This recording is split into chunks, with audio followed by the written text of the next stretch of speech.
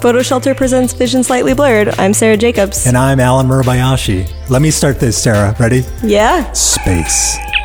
The final frontier. Dun, dun, dun, dun, dun, dun, dun, dun. We're talking about space. Photography.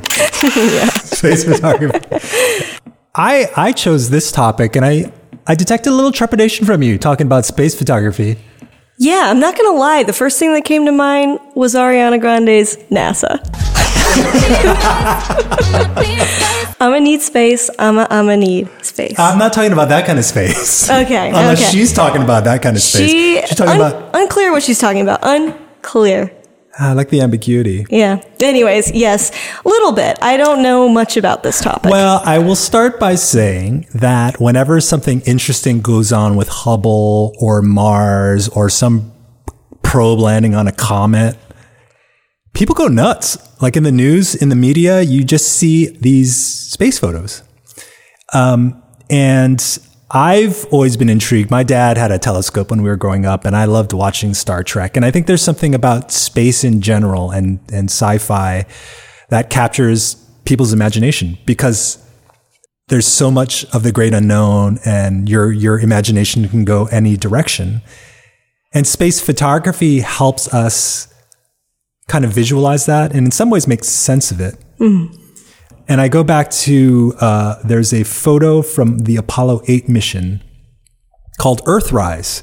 And it was the first time, so the guys are standing on the moon, and it's the first time that we saw the Earth coming up in the same way that the sun would come up or the moon would come up. Earthrise. Pretty incredible. Yeah. And so in the 60s, we had this image all of a sudden, and it was incredible. Today, because of digital photography and because all of these techniques that we can do in Photoshop to composite and layer and reduce noise and the telescopes and the tracking stuff, it's all so affordable if you really want to get into it. And there was an image on Petapixel that a group of amateur astronomers took of these galaxies. And I know we both looked at it, but I'm going to look at it again. Yeah, pull it up. It is your reaction to it. It's a 204 megapixel photo. 204? With 1,060 hours of exposure time collected together of the large Magellanic Cloud. Magellanic. Wow. Of the large Magellanic Cloud. And I know that they do stuff with enhancing the colors and whatnot, but it is breathtaking. It is. That was taken over how many hours? 1,060 hours. That's a long exposure. Yeah. And so there are services out there where you can rent a space in a shed. So the shed has a retractable roof. The roof comes out and they're in, like the desert. In this case, it was in Chile. Cool. In high altitude. The roof retracts and everybody's telescopes are set up and robotically controlled. So you can say, I want to point in this direction and I want it to track the skies. And then they collect all of this data together and then they create this incredible composite image. Wow.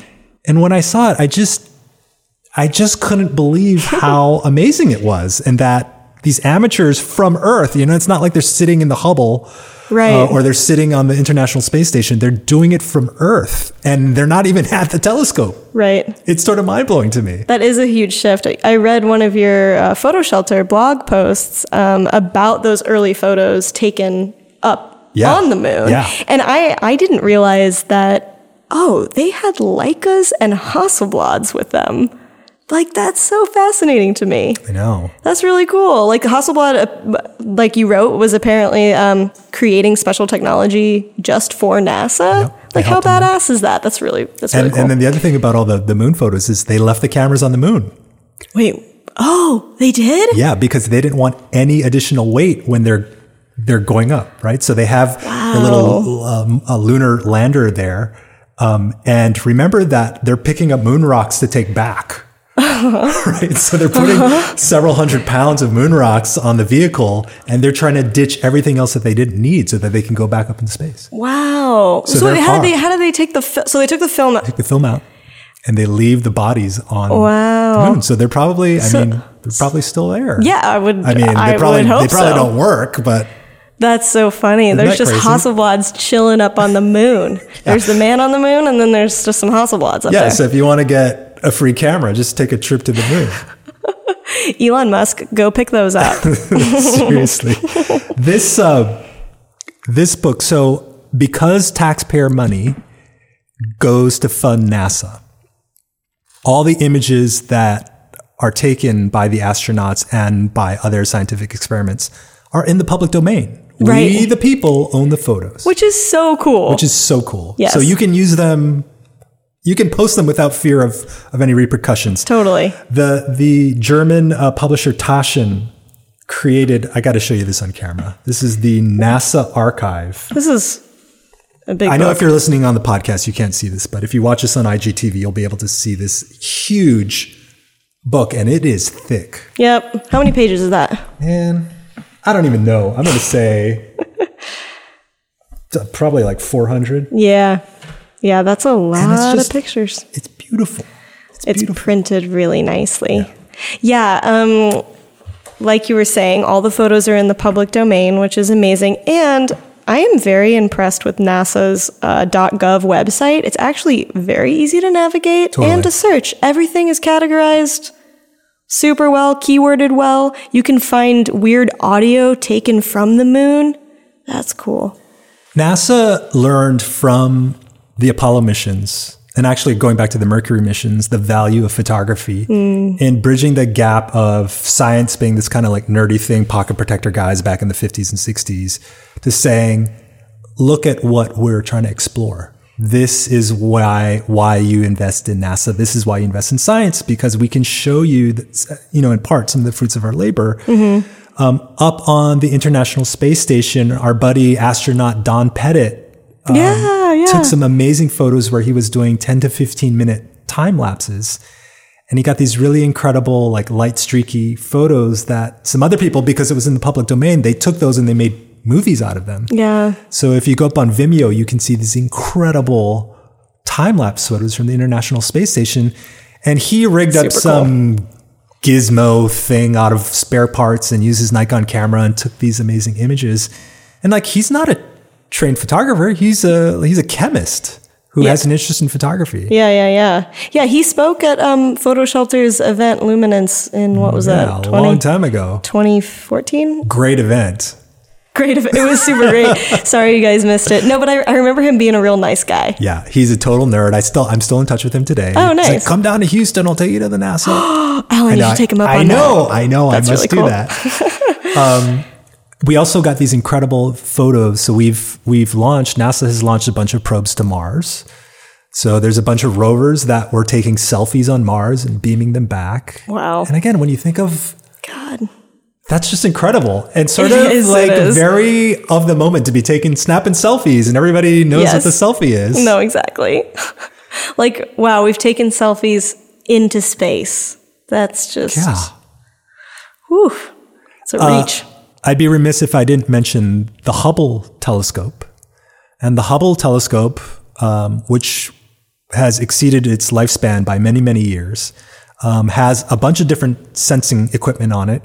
In addition to the optical telescope, there's an X-ray telescope and all this other stuff. But one of the images that it shot in 1995 is called The Pillars of Creation. And Dramatic. so dramatic. And it was one of the first images, again, like speaking to NASA's awareness of the value of photography. They took this photo of the Pillars of Creation and they put it out there into the public. And I think it might have ended up maybe on the cover of Nat Geo. I'm not exactly positive. Mm-hmm. But again, it's just one of these photos you see and you just can't believe that it exists out there in the universe. It's just really mind-blowing. Well, we have to talk about the black hole image. Oh, let's talk about the black hole image. Yes, which came out more recently. I don't know much about the development of it. I think you can speak to that better. So, Einstein came up with this theory called the general theory of relativity. Oh, we're going way back. We're going way back. Okay, tucking myself in for a lesson. Yeah, and one of the things that is predicted by the Einstein's theory is the presence of black holes. Mm-hmm. And, now we've heard so much about black holes when we grow up that now it's just commonplace. But now think back into, the early 20th century where the guy's coming up with this idea that these things are so massive that even light can't escape from them. Mm-hmm. And the problem is that we've never been able to visualize or image it. You know, we've had like movies and stuff, but they're always kind of based on physics, but not actual gathering of data. I see. And so a project was created where they took, I think it was 6 different astronomical observation stations around the world to use them in a way to combine them into one big telescope. And they collected petabytes of data. Petabytes. What are those? Tons. So there's the megabyte. Right. There's the gigabyte. Right. There's the terabyte. And then there's the petabyte. Got it. So it's 1,000 times more than the terabyte. Whoa. It's a lot of data. And they gathered petabytes of data. Okay. And then an imaging team led by Dr. Katie Bowman, who is a 29-year-old postdoc PhD who started this work as, I believe, when she was an undergrad at MIT, started crunching the data. And I think it took them 2 years. You know, they had an idea of what it might look like if it was imaged correctly. And then they had the algorithm that chewed through all the data and then gave them the output. And the expectation matched the output. And then, of course, they had to double check all the math and whatnot. But so now we have an image. It's not an optical photo. It's a computational image, but it is what a black hole looks like. Wow. Which is nuts. Yeah, it's pretty nuts. Nuts. Yeah. And so the interest in space photography goes all the way now. You know, there's a Chinese phone maker who's come under some US government scrutiny called Huawei. And Huawei has a phone that has a moon mode feature on it. Is that a face filter that turns my face into a moon? Into a moon. No, what is that? The moon mode has come under some controversy because they say using AI, if I'm remembering correctly, using AI, they can make your moon photos look better.